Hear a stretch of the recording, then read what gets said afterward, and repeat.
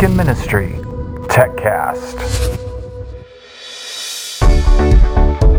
Well, hello and welcome once again to the TechCast, brought to you by the team here at Music and Ministry, the place for all things technical and techniques and just all the things that are necessary to make a modern worship service come together. And today we're going to be talking about how do you get the sounds that you need in order to, sound like whatever it is that you want to. And really that is the first thing to think about is what is that sound? Because not everybody wants to sound the same. And sometimes you have that happening even at a micro level in the sense of different people on your team are going for a different sound. And that can include your sound team and even your pastors. So your guitar player is maybe way into metal, and so they're bringing their 7-string guitar and they've got all their effects pedals set up to be able to shred on this Hillsong song. So then maybe it's your keyboard player that wants to have a pop sound, and so they've got all the new synthesizers and plucks, and then your bass player's kind of into funk, or maybe they're just way into rock. And then you got your acoustic guitar player from back in the 70s and rocking a 12-string with a chorus effect.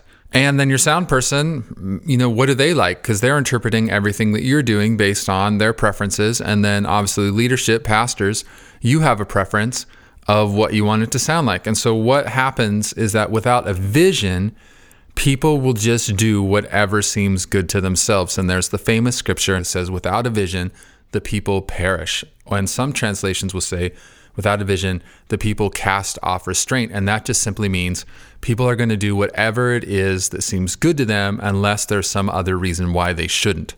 So really the first thing that you need to do is just think about what is the sound that we're going after. So once you know what your vision is, then the next step is to lead that vision. And that would involve just communicating so that everyone knows where it is that you're going, possibly giving some practical examples so people can hear and say, this is the sound.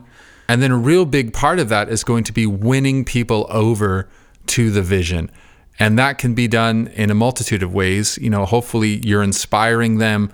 They see it. They're excited about that. When they're achieving the vision, I would encourage you to reward that and to praise that. And then at some level, it may just come down to levels of enforcement and just saying, hey, this is where we're going. We want you to be involved, but this is where we're going. So then we come to step number 3, which is hopefully the fun part. And I know it can be challenging and frustrating when you run out of knowledge, but that's the working together to figure out how you're going to actually do this. So that's going to involve certainly some research, but really you need to involve more than just the instrumentalist in picking the sound. That it needs to be a group decision, because that's how it works kind of at a pro level. A band's going to go into the studio and they're going to work with a producer, and that producer is going to help them find the right sounds.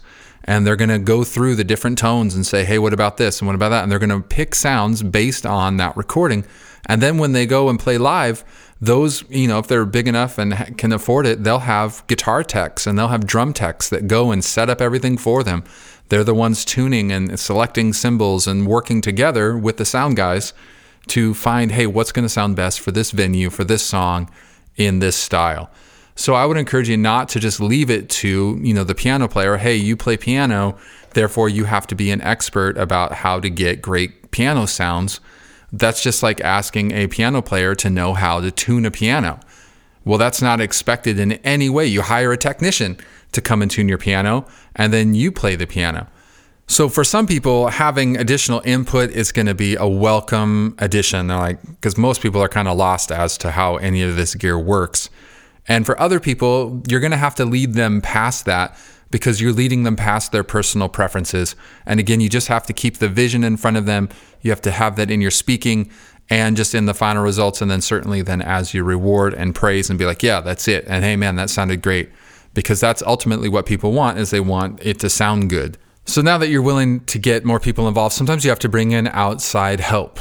And that will, involve doing some research just in the sense of who you're listening to, talking about gear, finding the influences, the people that you really like their sound, and kind of figuring out, okay, how are they doing that But again, you really have to have that vision, because what happens sometimes is that, well, you'll go and find advice, but those people don't have the same vision that you have and aren't getting the same sound. And so then you'll spend money, buy gear, and work really hard to try and do something that's not going to work well with your vision. And for an example would be, a lot of churches that we have visited lately want a very vocal heavy sound. So they want the main vocal, they want background vocals, they want a choir, and they want all of those to be heard above everything else. So it's real strong in the forefront of the mix. And then the songs that they're playing aren't necessarily songs that were designed for that style.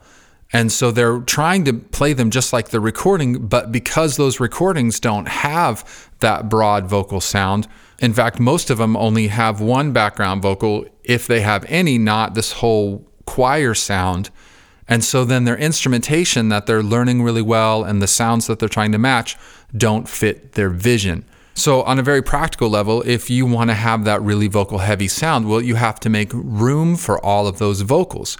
And that means that you can't play the notes that people are singing, otherwise those people can't be heard, and the sound person will then have to turn you down. So on a keyboard, if you're playing with your right hand those notes that everybody's singing, well, he's going to turn you down. Well, that also is going to turn down all of the notes that you're playing with your left hand that would work and would allow you to be turned back up if you didn't play those notes in your right hand. So I felt like we totally just dove in there to all of the technical details there. But hey, this is the TechCast, and those are the things that matter. But today, what I really do want you to see is how those differences in vision affect your worship team, and then also just this need to be able to work together to accomplish what it is that you want to do. So this week, what I want you to do is get with your team, get with your leadership, and put down on paper and be able to communicate what is the vision. And then come on back and we'll help you dive in even further into specifically how do you accomplish that. Well, that's all the time we have for this week. If we can do anything for you, please don't hesitate to ask. musicandministryconference@gmail.com. Well, until next time, have a great week and God bless.